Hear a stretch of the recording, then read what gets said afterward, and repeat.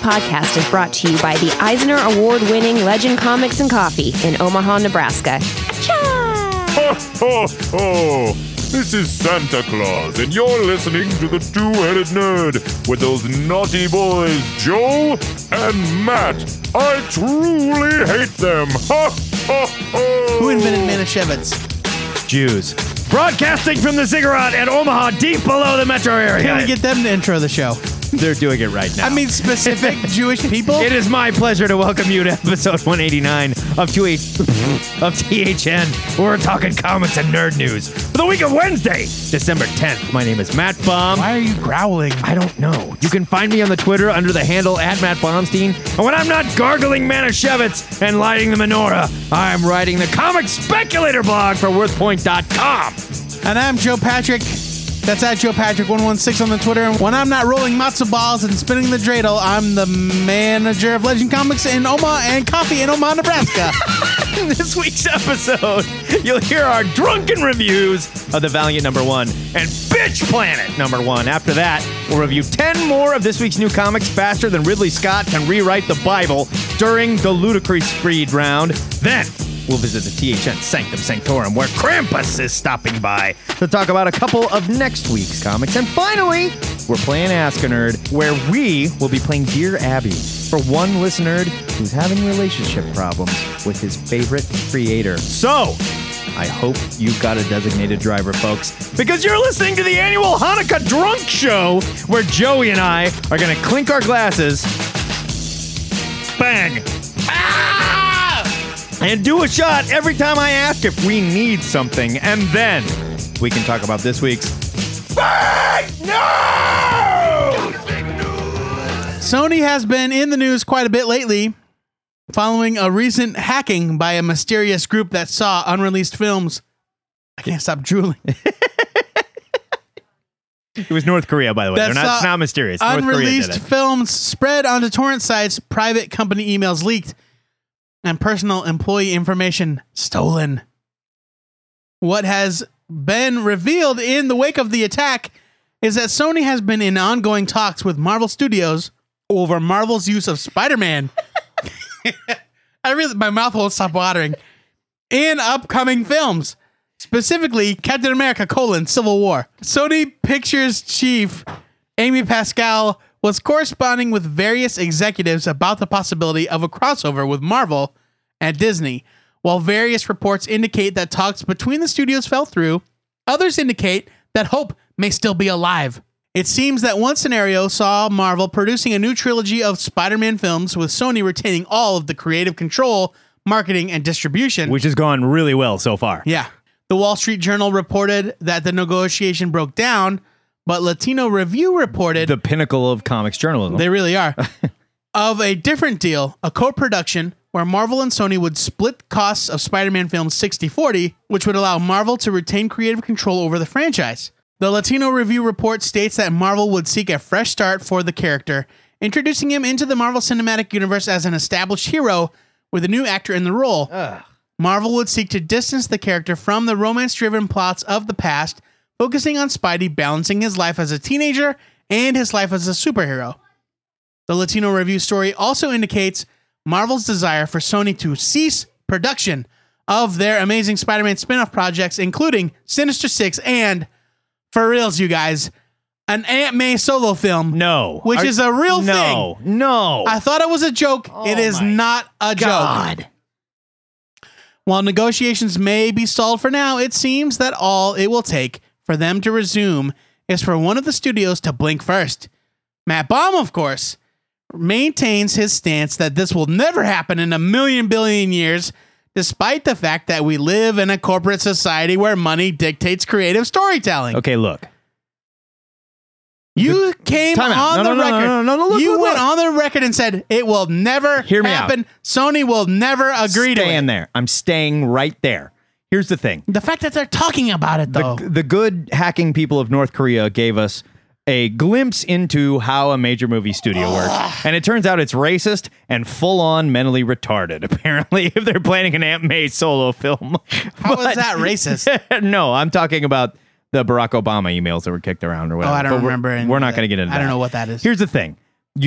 And I said this on Facebook. Never underestimate the power of lawyers to ruin everything. That's true. There is no way. There is no way. I'm going on record again saying you will not see this. It's not going to happen. And there's no way they split these profits. That is not what movie studios do. This would be unprecedented. Sure. It's never happened before, and it's not going to happen now. Now, what I think is really interesting. Has it never happened before? It's never happened before. Are you sure? Absolutely positive. Where two studios characters have been in the same feature? No, it's never happened.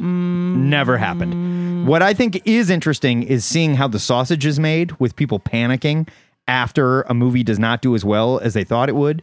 The Amazing Spider-Man, for example, it didn't tank. It made some money, but they were counting on The Amazing Spider-Man making like Avengers level money. And it did not, mainly because it was terrible. And now they have a terrible movie that's supposed to set up 2 or 3 more Spider-Man films. They're in serious trouble and they're floundering. I'm saying, please give this back to Marvel Studios. I don't care what it takes. I don't care what the price tag is. Please give this back to Marvel Studios. I don't want to see a split. I don't want to see them working together. I don't want to see a new actor in the Spider-Man costume. I don't blame Andrew Garfield. Garfield was not the problem. I don't want to see a split either, but I think it's much more likely that Sony will cling to those rights with a death grip. Oh, they will. But partner with Marvel than it is that they will let them go, despite the fact that the Spider-Man movies are a failure. Now,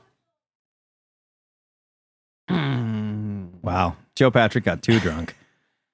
I see where this is going. I'm going to lay This down. is going to be, let's finish this on Sunday. I'm going to lay down. The Spider-Man remakes, Amazing Spider-Man 2 was awful. It was terrible. It was awful. Terrible. And Sony is hemorrhaging money all over the place. Yes. And all they need to do, here's what's going to happen. I'm going to call my shot.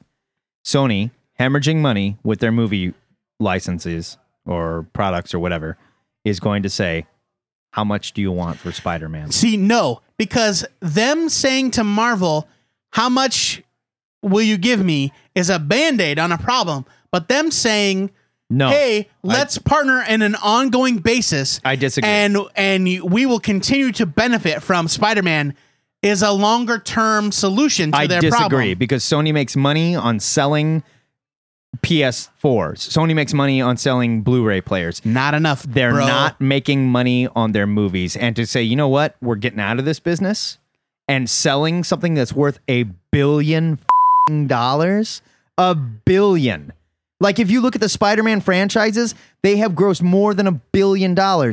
Disney paid more than that for Star Wars. And they're going to make their money. But they can write that check. But they can buy Spider-Man back. I understand. That's what happens. They're going to say, yeah, we want Spider-Man in Captain America 3 and in Avengers 3 and in Avengers 4. I'm sure they do. And I'm sure they'd like that. And this. You know who's not going to do that? Marvel Studios and Disney. Absolutely they will. No, they won't. You're kidding yourself. No, they won't. If Marvel wants Spider-Man in Captain America 3, you don't think they want him in all the other movies? They got Star Wars, Joe. That doesn't mean anything. They are going to get Spider-Man. In other film news, Commander Riker wants back aboard the Starship Enterprise in the wake of Roberto Orci's departure from the third installment of the Star Trek reboot. Actor, director, and former number 1, Jonathan Frakes, I would argue the sexiest man to ever step foot on the bridge, has expressed his interest in returning to the franchise. Frakes is a veteran behind the camera, having numerous hours of television, including Star Trek episodes, and he directed what is arguably the best, and I might say only good installment of the Next Generation film franchise, Star Trek First Contact. Frakes spoke We watched it earlier. We did. Frakes spoke with KOMO News in Seattle saying, quote, I say, unabashedly, I'd be great at it, and I would love to do it. I'm trying to keep the lid on how excited I am about the possibility, knowing it's such a long shot. But there's nothing I would like better. Frakes said that he's reached out to J.J. Abrams and that his agent is attempting to speak with the studio about the gig. He even incited his fans to take to social media, creating the hashtag Bring in Riker, as he seems to have a fair amount of support. Joe Patrick, does Riker have your vote or even a chance? Okay. Yes, he has my vote. He has my vote too. No, he doesn't have a chance. He has no chance whatsoever. There's no way they give Jonathan Frakes Star Trek to me. One of the primary complaints about the J.J. Abrams reboot of the Star Trek franchise is that it doesn't feel like Star Trek. And I agree with this. I love them. I totally love them. I do too. But they're agree. great action movies, but they don't feel like Star Trek. No, if you go and you watch any other Star Trek episode or movie or whatever, there's something, even the worst Star Trek movies, even the worst ones, still feel like Star Trek. Right. You and know? I'm saying that if Jonathan Frakes came on board, he would be able to make that film feel like Star Trek again. And I long for that. But I think realistically, there's no Let me pose this question. Is Star Trek broken? No, of course not. We loved the first two movies. We loved it. I'm saying in the sense. No, I'm not talking about the remakes. I'm talking about, is that feeling, that thing that you're looking for, that nerdy Star Trek thing, that Trekkie feeling we need, can it not exist in modern Hollywood? No way, man. Like, nothing is broken forever. We talk about this in comics all the time. No, and I hope not. If Jonathan Frakes got the job, okay, which do you think would have a bigger impact on how many people go see the movie? The way they market it or the name attached to it? Absolutely the way they market it. So if Paramount markets a new Star Trek movie just in the same way they did the first two. No, I see you working here. I see you working. Does it really matter who directed it? Well, anymore, I would argue it doesn't matter who directs it as long as it's good. Right. And it helps to have the name of someone who we all know is good on a film. Absolutely. But if the film is good and the buzz is good and the reviews are good, it doesn't matter. We're going to go see it. We're arguing something that I concede will probably never happen. No, it's never going to happen. But man, when they talked about it, I couldn't help but get like a little hopeful. I'm there. A little teary-eyed at the prospect of. And we watched First Contact just like a little while ago where we were priming up for the drunk show. It was great. It's so good. It's a great movie. It's so good. It's the only good Next Generation film. Yeah, probably. It really is. I would like this to happen. I don't think it will happen. It's not going to happen. But it's fun to think about. It is fun to think about. That's kind of the bottom line. Moving along. Finally, Image Comics announced this week that Invincible number 118 will feature a major status quo shakeup for the series. To commemorate the occasion, Image will offer the issue for the paltry sum of 25 cents. Son of a bitch! Invincible 118, which will be released on March 25th, will feature Invincible and his girlfriend / fiance Adam Eve leaving Earth with their newborn child. What? And relocating to an alien world.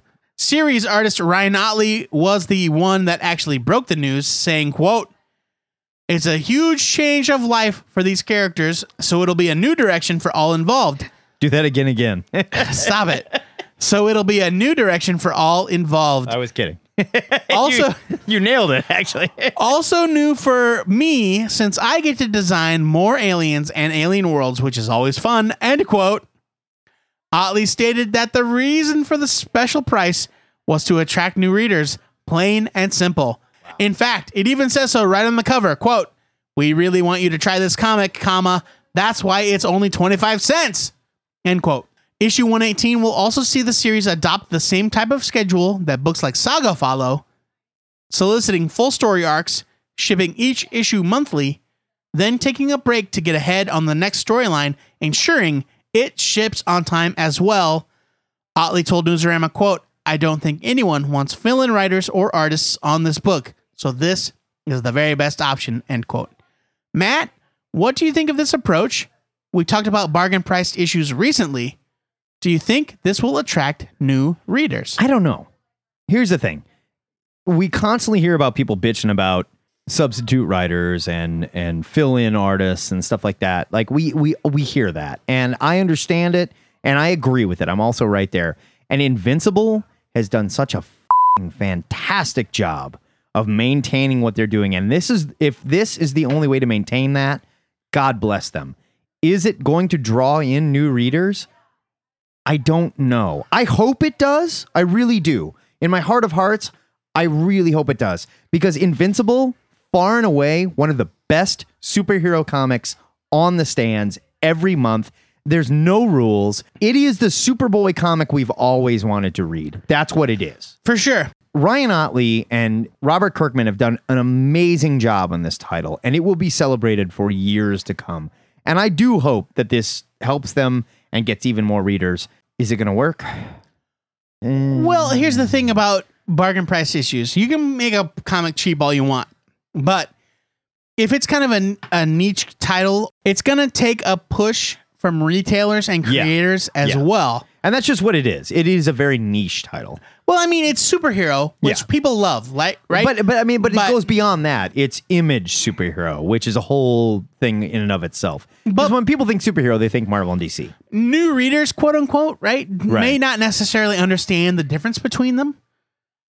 So I'm saying, like, yes, they won't recognize that Invincible concept, but you can put a comic on the rack. You can have it be 25 cents. Marvel did it once. They made a comic 9 cents with Fantastic Four, the first Mark Waid issue. Yeah. I think the only way that's going to actually attract and keep new fans is if retailers and creators get out there and interact with the audience. I totally agree.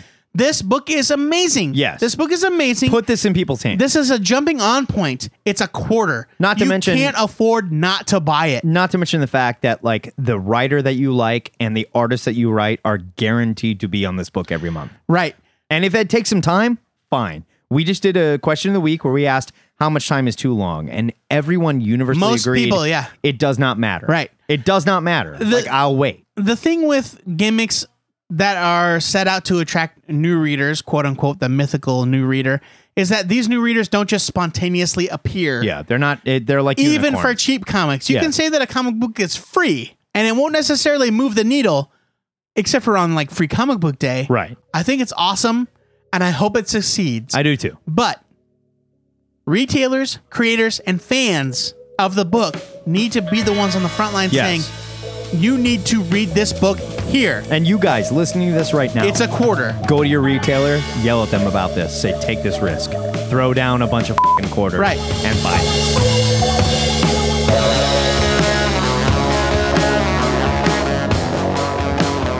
That is the big news for this week. If you'd like to discuss these stories or everything you think we missed, hit us up on the THN forums, where Joe Patrick and I have posted an apology after the THN servers were hacked, presumably by Dr. Carlos Danger and his evil cohort, Doc Buzzard, and they leaked some internal private emails between Joe and I discussing our racially charged homoerotic Star Trek fan fiction.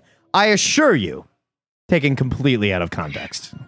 Listen, Data is an android. There's no reason why he couldn't go both ways. I've had sex with tons of androids, so there's no way that I'm racist.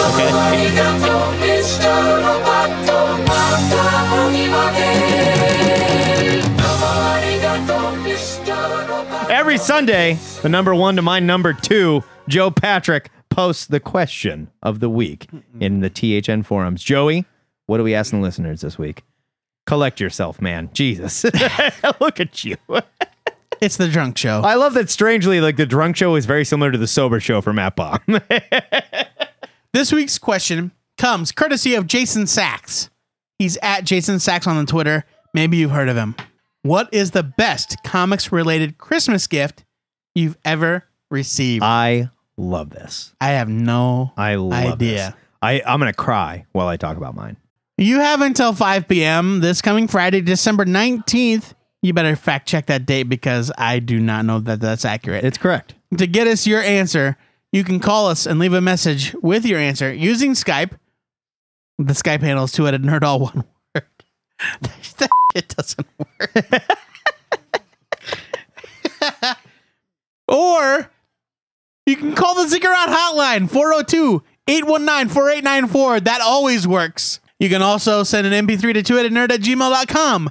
But I don't care what you do. Whatever you do, keep it under 3 minutes because we get a lot of fucking callers. Yeah, don't be an asshole about it. And we can't take all day listening to people give their answers. Yes. Keep it short, keep it concise. And keep no it more sweet. racism. We got called out this week, Look, okay? First time, long time, I'm talking to you directly. You need to button that down. My Asian peeps, they got pissed at me. I got straight up karate chopped. That was unacceptable. But we aired it anyway. Even though we have all the power, we still chose to air it. You can also send an MP3 to twoheadednerd@gmail.com. Yeah, you gotta do that too. Did I say that already? Maybe. Quite possible. Anyway, you can do that. If you need more than 3 minutes, you can write your full answer to your heart's content at the THN forums. There's a question of the week section. You can find it at thnforums.boards.net. At the aforementioned THN forums.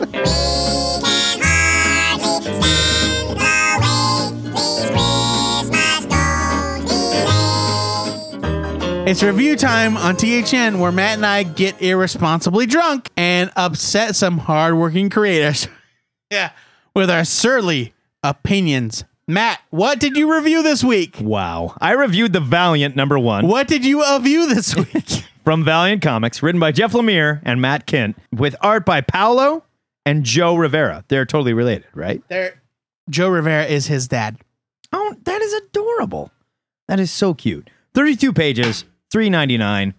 Quality you've come to expect from Valiant Comics. When I first heard that Lemire and Kindt were coming to Valiant, I was excited to see them bring their cryptic and sometimes bizarre storytelling that I love from Mind Migment to a superhero universe. You still have beer. So, I was surprised when they both started writing fairly straight-ahead superhero action stories at Valiant. Everything I've read from the pair has been solid, don't get me wrong, but not as weird as I was hoping for. Here, the two writers are setting up a new, massive storyline for the Valiant U, featuring a team of both established and a couple new heroes. The ever-living Eternal Warrior has been tasked with defending the Earth from an also seemingly eternal foe. But he can't do it alone. This time, with the help of the latest Geomancer, an unlikely mess of a woman named Kay McHenry, Bloodshot, Exo Manowar, and his new MI6 handler, Neville Alcott, and of course, his drunk and also immortal brother, Armstrong. I know the feeling. The team will unite to once again face their dark, immortal foe. This book is being billed as a perfect jumping on point for new readers, and it does a very solid job of setting up a never-ending battle on several different ancient battlegrounds where Gilad, the Eternal Warrior, failed to defeat the immortal enemy. We meet Kay in a bar with a predictably drunk Armstrong laying out her neuroses, and we get a brief look at Bloodshot being a total badass in the South Pacific, and a little bit of Exo Manowar to boot. Both Riveras do an excellent job fleshing out each historic time frame and really get to flex their horror muscles on the immortal enemy, who takes on a different form with each appearance, like Gozer the Gozerian. Beautiful coloring here. Choose also. the form of your destructor. Totally. Only your destructor will always split his skull and Yeah, that's gross, dude. Valiant loads their books with extras as usual and gives readers some very interesting artist commentary by Paolo Rivera that shows the process of creating the book from initial layouts to final colors and inks, and it is very cool. As with any team crossover, though, there's a lot of setup here, but Kindt and Lemire do a good job keeping the story moving without getting too bogged down in introductions and info dumps. But the story did leave me with one big question. The first 10 pages of the comic detail Gilad losing the battle to the immortal enemy several times throughout history, and life seemed to continue with little or no repercussions whatsoever. Oh, no. That's not what it says. It says that every time he loses, an age of darkness follows. Like, things get real bad for the Earth for a really long time. But then everything seems to be okay. Well, eventually, but Yeah. like humanity is So, basically in a real bad way For a little while. for a long while. But then everything's okay again. So my question is, Relatively, what does it matter if he loses this time? it's bad. Okay, it's bad. You don't want him to lose. You want him to win. Well, no, I want him to win, of course. Regardless, this is a good setup for what will undoubtedly be another great Valiant tie-in. I'm giving it a buy. I thought it was awesome. I thought it was really cool. I haven't read Valiant Comics in quite a while. I'm Shame on you. Shame on you. behind. I'm way behind. I thought this was awesome. It's a great point to just jump in. If you've never read it, it Yeah. doesn't matter. There's recaps. You don't need to know anything going into it. It's really good. The art is amazing. It's beautiful. Paulo Absolutely Rivera, dude, drew Mark Waid's Daredevil. That shit is on point. Yeah, this is a beautiful book. Easily accessible. Yeah. Really fun. I'm giving it a huge buy it. I can't really think straight to give it any other like very poignant points, but I loved it. Joey, I'm cutting you off. I want you to tell me about Bitch Planet. I'm not equipped to review Bitch Planet number 1. All right. This is going to get a little bit rehearsed, and I apologize. That's fine. I reviewed Bitch Planet number 1 from Image Comics, written by Kelly Sue DeConnick, with art by Valentine DeLandro, colors by Chris Peter. It's women in prison, in space. Exclamation point! Girl gangs, caged and enraged. Exclamation point. Are you woman enough to survive? Bitch Planet! Bitch Planet was one of the most hyped titles announced at the Image Expo early this year, and the hype has only grown along with fan anticipation and expectation. DeConnick and DeLandro deliver a solid first issue with a lot of less than subtle exploration of feminist themes, but does it live up to the hype? Not really, says Joe Patrick. Really?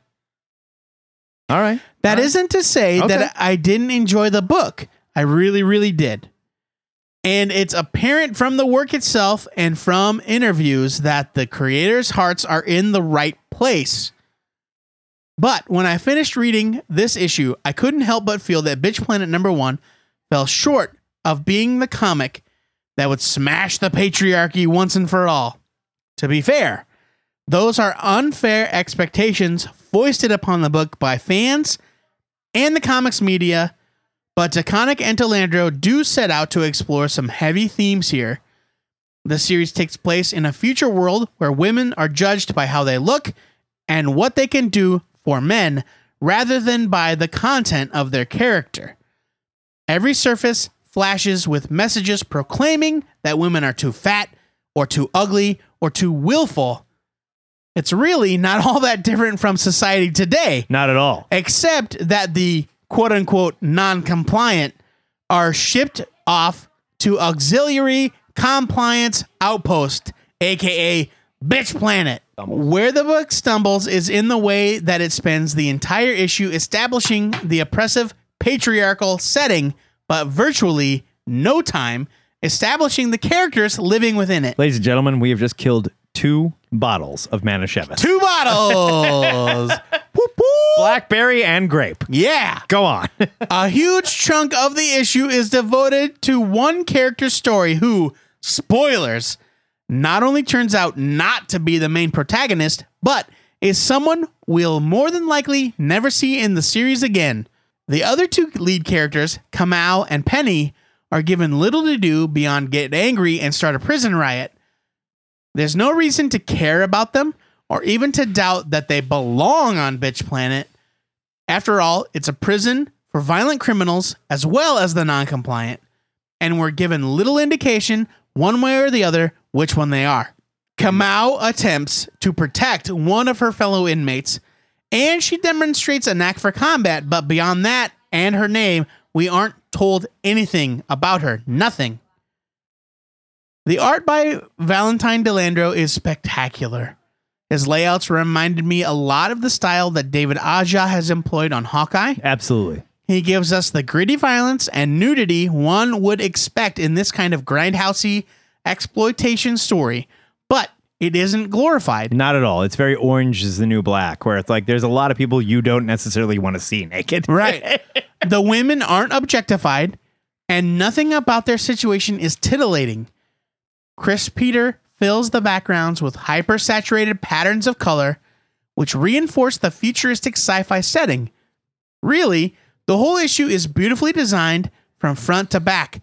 If I had one complaint, it would be that the backgrounds seem a little sparse throughout, but Peter's colors make each page feel complete, even if panels are light on detail. Beeps bombs on the microphone. He has things to say about Bitch Planet. Oh, you don't want to hear him, though. He's a real misogynist. Yeah. Hardcore Republican asshole. Beeps bomb. Get out of here. God damn it. This book deserves a more thoughtful review than I'm giving it.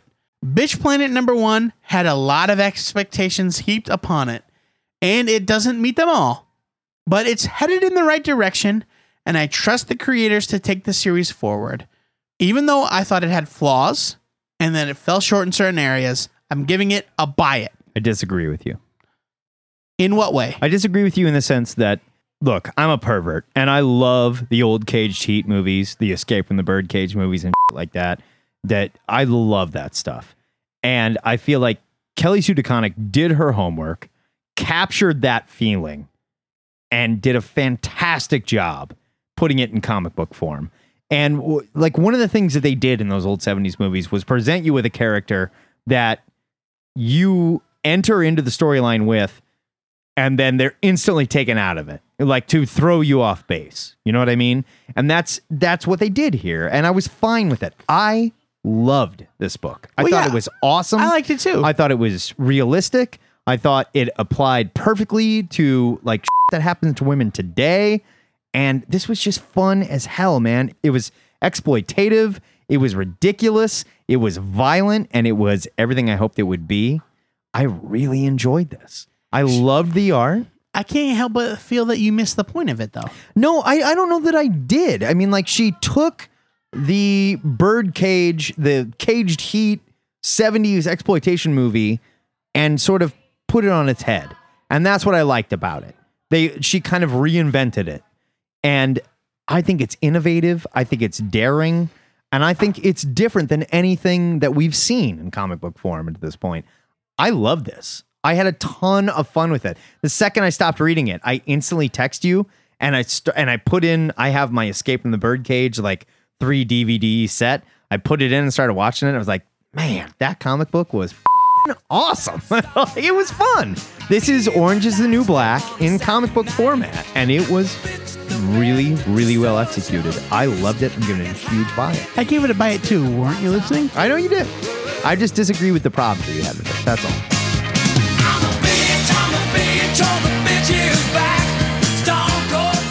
So that is a double buy it for both of these goddamn comics. The Valiant #1 and Bitch Planet #1. Of course, we want to know what you immortal failures and naked bitches thought of these comics. So after your community shower, split our skulls with your opinions over at the THN forums, which you can find by clicking the forum button at twoheadednerd.com. Joe Patrick is almost too drunk for the drunk show.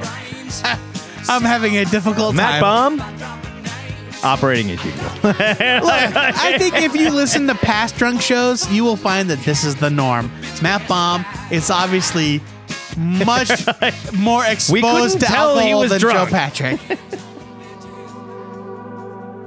Ridley Scott's new film, Exodus, Gods and Kings, opens this weekend, and critics don't seem to have much good to say about it. So, with a little help from our friend Rip Hunter, Joe and I decided to travel back to ancient Egypt to fact-check Scott's script. And man, were we shocked to find out just how off base he was. Now we find ourselves on the run across the parted Red Sea, right behind a screaming Moses, while Akhenaten and Rama-Tut argue about who gets to behead the future men, while we review 10 more of this week's new comics during the Ludicrous Speed Round! Ludicrous Speed! Go! Spider-Man and the X-Men #1 from Marvel. A once great book has devolved into unironic portrayal of the white savior trope. What? But with jokes. So it's like The Last Samurai? I wonder if the creators realized that the X-Men were created as an allegory for race relations I thought they were gay people. when they came up with a story about the human Spider-Man coming in to save the helpless mutants from all of their problems. Okay, I see you working. Okay. That's an exaggeration, of course. I'm just having fun. But drunk. The book isn't unfunny jokes coupled with just okay art. I was expecting way more from Elliot Kalan, one of the writers of The Daily Show. The series didn't need to be relaunched. It needed to end with Wolverine's death. Leave it! It needed to end way before Wolverine. Harold, Lovecraft and Tesla, #1 from Action Lab. Attention Dynamite, this is how you do a historical character team up and do it well. Here we see Nikola Tesla seeking the help of H.P. Lovecraft after the engine he built for Amelia Earhart shunted her into another dimension Yeah. during her famous transatlantic Of flight. course it did. I'm sure it did. Harry Houdini shows up here too, and he seems to have a demonic secret to his escape axe. This was fun, really well written, with solid art, and I am on board for a lot more of this. Giving it a huge buy it. We got a full-on puppy war going in the next round. Oh, I know. Guardians of the Galaxy Annual #1 from Marvel. Brian M. Bendis and Frank Cho deliver... BM Bendis. Let's get it straight. I'm sorry, you're right. I forgot.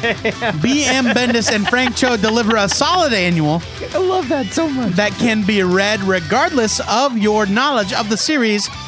Bendis does what Bendis does best. Ignore established history and characterization to suit his story. Oh, you're such an asshole. And it drives the continuity wonk in me bonkers. That's a term I learned from Keith Silva. Okay. But I'd be lying if I didn't admit that I really liked it. I used to think Cho was a bad fit for superhero action, but he's really upped his game here. Buy it. It was great. Okay. Lady Demon #1 from Dynamite. I do it because Joe Patrick won't, other than hair color.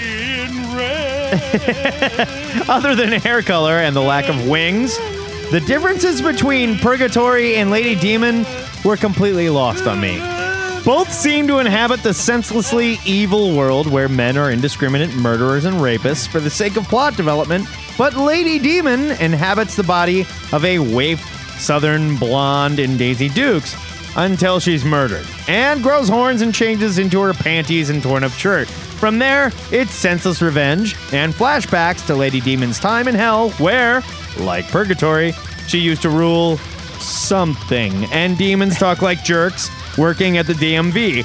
This is more chaos comic booking in true chaos fashion, and the perfect comic for people who like panties but not nudity. I'm giving this a leave it. Panties are a sure sign of evil. Okay.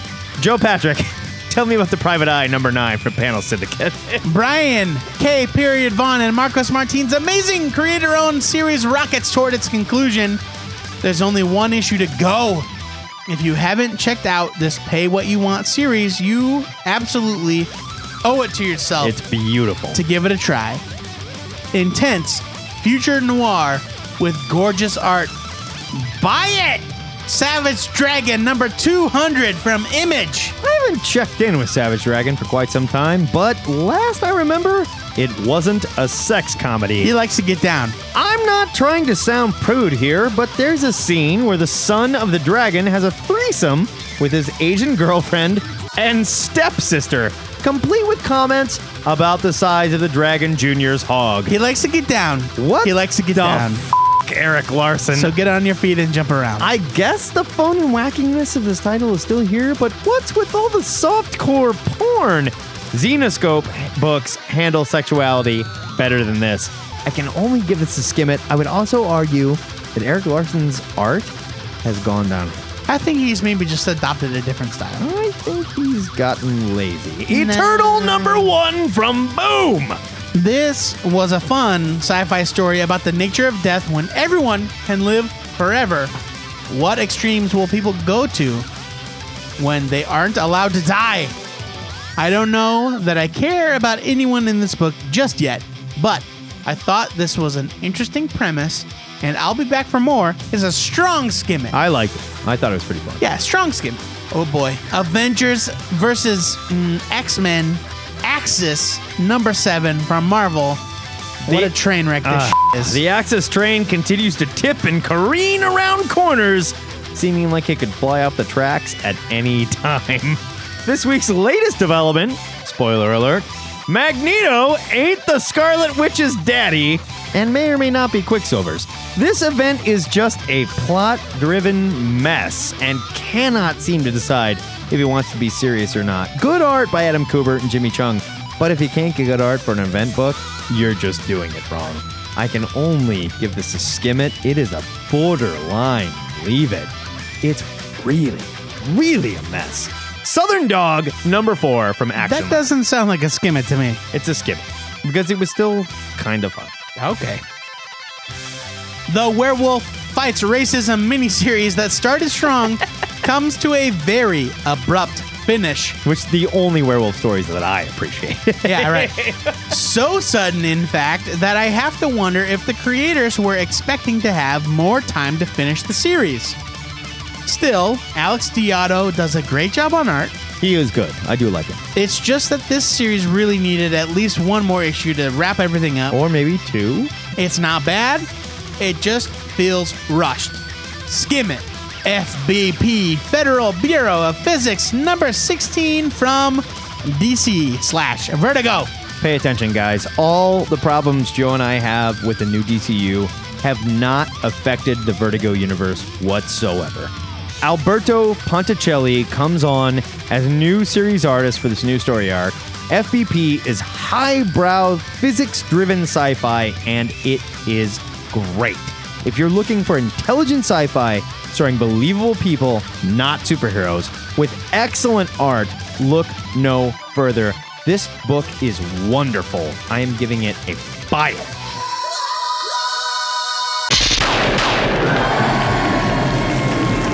Quack! That is your Ludicrous Speed Round, and quack is the sound made by a trans-dimensional scorpion with a squid face, as seen in Harold, Lovecraft, and Tesla. I'm not doing it justice by explaining it like that. It was pretty cool. I feel like we should put a disclaimer at the beginning of the episode saying that we're not doing anything justice. We did that when we explained it was the drunk show. Okay. It's Hanukkah in the Ziggurat. So Matt and I have prepared a roasted chicken feast complete with dumplings, potato pancakes, and Szechuan pork because every good Jew knows that pork is only kosher when it's Chinese food. True. I feel like that was racist, but I said it anyway. It's true. Because Matt Baum would not leave me out to dry like that. Our buddy Krampus joins us in the Sanctum Sanctorum for the first of many Hanukkah feasts, and he's just dying to talk about next week's comics. Matt, pass the sour cream and tell the nerds what you're excited to read next week. I am excited for Multiversity Thunderworld #1 from DC, written by Grant Morrison with art by Cameron Stewart. Here's your solicit. The 5th chapter of the greatest adventure in DC Comics history is here! Exclamation point! Acclaimed for their collaborations on Batman and Robin, Sea Guy, and 7 Soldiers of Victory. Superstar writer Grant Morrison and renowned artist Cameron Stewart deliver some magic to the multiversity with the breathtaking journey to Earth 5, aka Thunderworld. With a single word, Billy Batson transforms from boy reporter for Wiz Media into the world's mightiest mortal, Captain Marvel. Along with the other members of the Marvel family, Captain Marvel battles dastardly villains like Mr. Mind and the Monster Society of Evil. But now his greatest foe has attacked the Rock of Eternity, the source of the Marvel family's power, and it could mean the end of reality as we know it! Exclamation point! What impossible villains are Sivana teaming up with? Who could spell doom for the multiverse? From where did Sivana's children get their newfound superpowers? And what does the appearance of one mysterious comic book mean for the heroes of Thunderworld? Find out all that and more in this exciting issue that acts as Chapter 5 of The Multiversity! You got way more sinister there. I know. If anyone can make Captain Marvel f***ing awesome, I am trusting Grant Morrison to do so. I love Captain Marvel as a character. He's been so mishandled for so long. And I honestly think this is going to be a ton of fun. And Cameron Stewart, that guy is amazing. Yeah. This is going to be kick-ass. Joe Patrick, what is your pick for next week? My pick for next week is Rumble #1 from Image Comics. It looks so cool. Written by John Arcudi with art by James Herron. Solicit! Okay. I don't think I was in all caps. So a scarecrow walks into a bar and proceeds to wreak havoc across 2 worlds. 2 of them. I don't even know what that means. After a long absence, Rathrak. Scarecrow warrior god is back and very unhappy. Bad news for his old enemies, yes. But worse news for everybody else. John Arcudi. No, it's in all caps. John Arcudi! There you go. And James Herron! There you go. Bring you a modern day action/adventure fantasy thriller where rundown dive bars, undead kitty cats, psycho skinheads, and giant mummies all play a part. I dated every single one of those. It's Louis C.K. meets Robert E. Howard in a David Fincher universe. I don't know what else you would have to say What to get me to buy this. What more do you want? I am so into this. Jesus. I love James Herron. I love John Arcudi. I love James They do Herron. amazing work on the BPRD books. This is a creator-owned thing. It's their own thing, not Mike Mignola's thing. I'm super into it. I want to know what it's all about. I'm down for this. It's my pick. The THN trade of the week. I'm reading it. I don't care if it's my turn or not. It is your turn. Goes to Star Trek The New Adventures Volume 1 from IDW, written by Mike Johnson, with art by Stephen Molnar, Who sounds like a Klingon. as well as other peeps. I think that like Mike Messina's in there. There's other guys. Bunch of people in here. Tim Bradstreet does the covers, and they've never looked more They're traced. so good. No, they're bad. No, they're good. But that's okay. You're wrong. You're just wrong. Here's your solicit. The adventures of the Starship Enterprise continue in this set of stories that take place between the first and second movies, featuring the new cast of the film. These issues feature reimagined stories from the original TV series, like Trouble with Tribbles, and an alternate timeline, as well as brand new missions, all with creative collaboration with Star Trek writer/producer Roberto Orci. Look, we won't shut up about how great IDW's Star Trek series is. This is your chance to pick up the first dozen issues in a slick 300-page collection for just $30. I can't do the math, but I think that's 1 cent a page. What the f*** is wrong with you? Just do it, goddammit. When you're done collecting your gelt and lighting the menorah, let us know what you're excited to read next week over at the THN forums.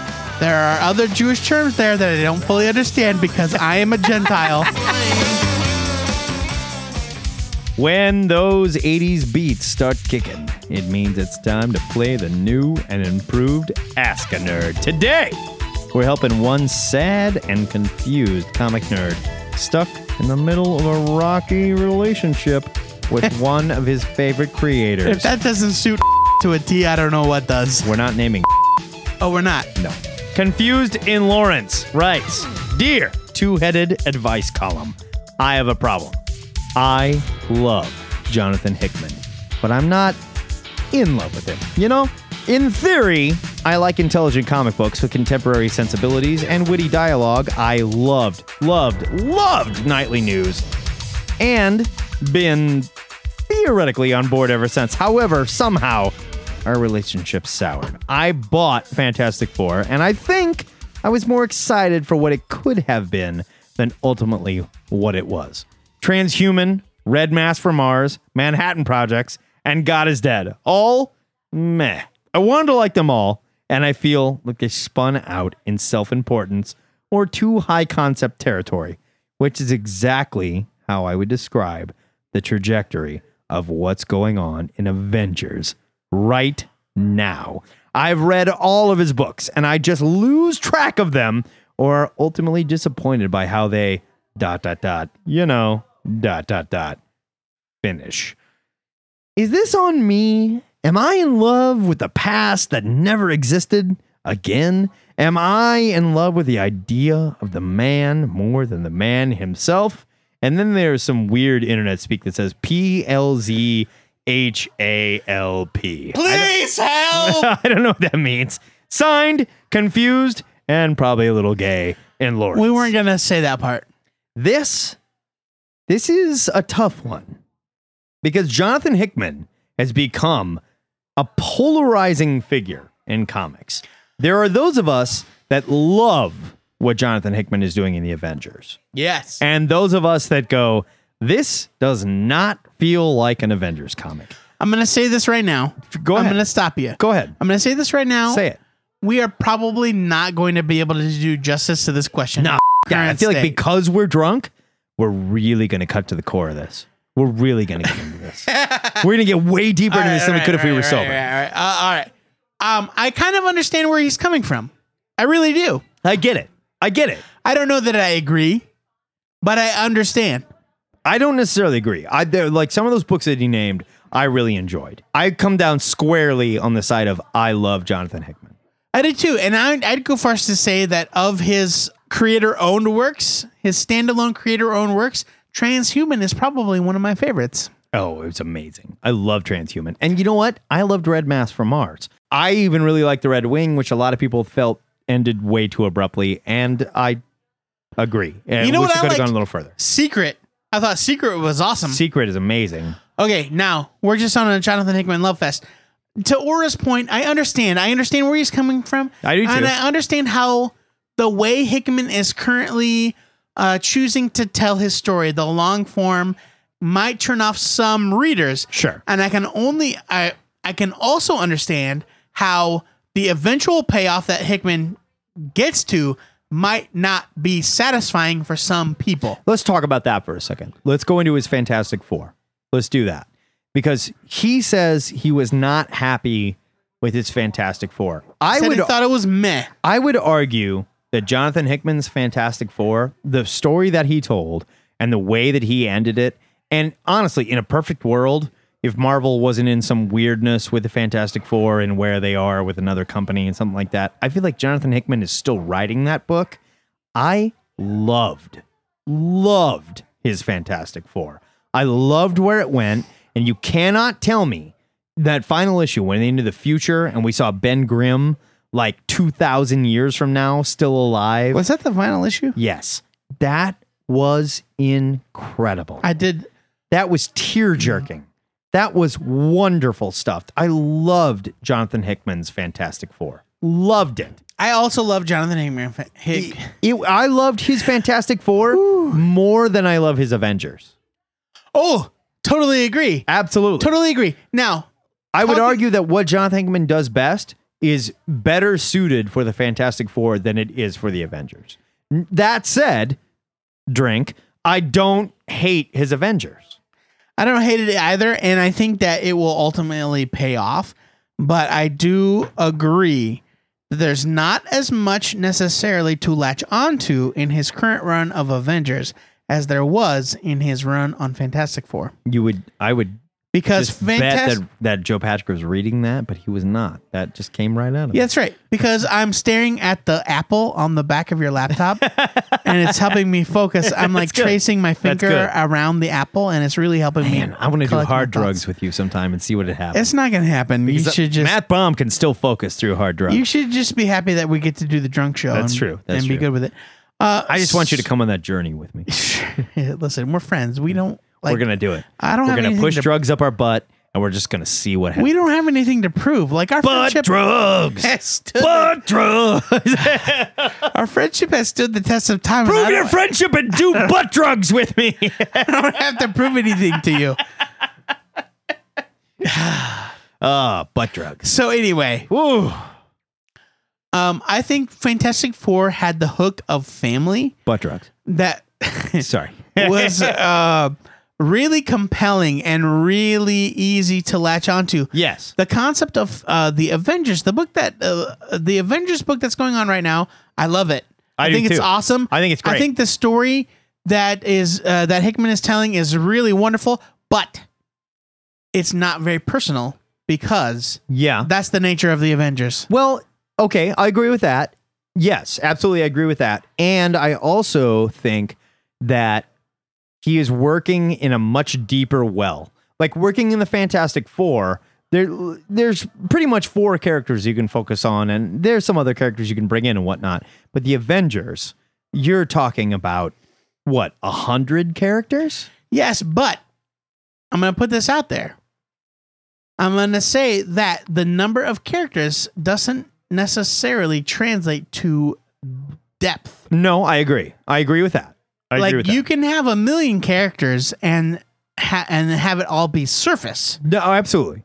And right now, I think that it's very easy to dismiss his current run of Avengers as being very surface level. Okay, this may be where Jonathan Hickman falls down.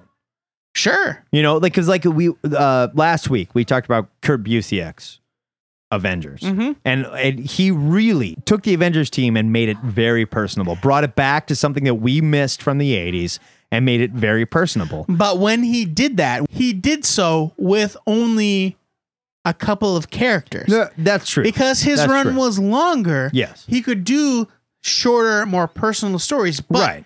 Hickman is doing one long, Yes. epic story as opposed to multiple small stories, which Yeah. is what Busiek did. Hickman is moving the chess pieces, whereas Busiek was writing a much more personal story. Yeah, and so I And understand. that's where the Avengers get lost. And I can see how people are like that want to read a Cap story or want to read cannot remember a any Night other Mask story, a Night Mask story. a story about Sunspot and Cannonball. Yeah, like they can get a little lost in the wheels within wheels that Jonathan Hickman Wheels within presents. wheels. That's exactly how he phrases it. Yes, We get we get a lot of for saying the phrase, it's not for everyone. right. But that statement does apply to certain books. Yes, And if that's not what you're looking for when it comes to the Avengers, that's okay. and Aura's not just asking about the Avengers. No, he's saying all his stuff. Hickman does long-term, broad stories with large casts. Absolutely. And if that's not really your thing, then maybe Hickman's not the writer for you. Yeah, And maybe- that's okay. That's totally okay. You can break up with him. There's other fish in the sea. There's plenty of other guys you can date. It doesn't mean he's not a talented writer. No, it just means that you don't care for he his particular wasn't style right of storytelling. for you, and that's okay. He's not doing it. Booyah. He's not doing it for you under the sheets, and that's okay. Confused and Lawrence, thank you for your question. I feel like I said about 1,000 times. I don't think we answered you in any way, other than to say that you're wrong and we like his Avengers. We're and we wrong, like his and you're Fantastic also Four. right. Just because Take everyone your hands off the microphone. just because everyone else thinks something's awesome Doesn't mean it you have doesn't to. mean you're wrong for not liking it. No. You're out there right now. You know who you are. This statement applies to you. And we accept you for being an idiot and being totally wrong. See? And that I want you to know that is a joke. It's okay for you to feel a certain way. It's okay for you to feel a certain way about something. That's you true. do not have to fall in That's with true. the crowd. And you're welcome That's here at what the Two-Headed Nerd. Comics is all about. Absolutely. Different tastes for different people. Wrong. Gary It goes Coleman. like this. Different strokes. That's for exactly what different I was gonna. folks. I was just gonna bring it up. Gary Coleman said it best. R.I.P. Break it down like this. Boom. Done. And that is it for episode 189 of THN, our annual Hanukkah drunk show. And if you think alcohol abuse is a funny joke, and maybe everyone else is the one with the fucking problem, you can subscribe to this show on iTunes, Stitcher, or TuneIn, where we will pay you for your star ratings, reviews, thumbs up, or hearts, because Untrue. it helps us to connect with our other professional listeners. Don't listen to him. We have money, and we will give We don't have. The thing is, we don't have We money. have so much money. Thank you for giving us your money, you idiots. Speaking of money, thank you to all of our donors. If you want to keep us in fortified wine and tequila shots, we didn't do tequila shots. We did rum shots. We're about to do tequila. No, we are not.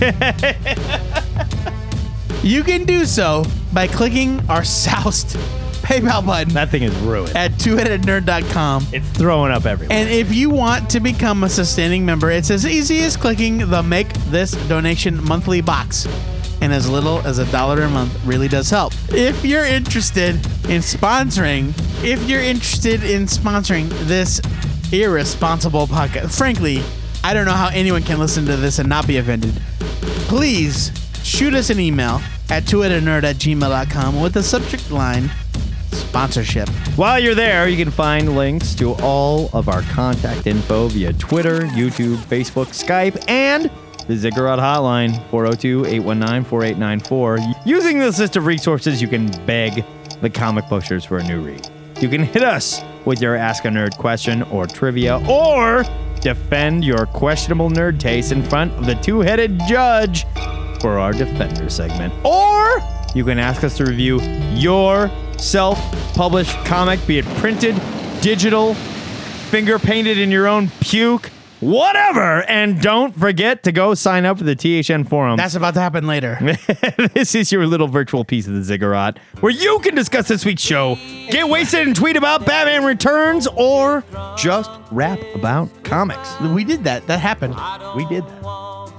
Remember to follow us on Twitter, like our Facebook page, and watch the forums if you want to get in on the question of the week discussion. And then be sure to tune in to hear your answers on the Answer of the Week podcast. But if you need more THN in your life right now, get over to twoheadednerd.com and check out, you guys, I'm not kidding, there's more content on twoheadednerd.com this week than there has ever been. The new Nerd TV. It is awesome. By it's awesome. Jim Stafford. It's so good. A new Girl Meets Nerd by Casey Baum.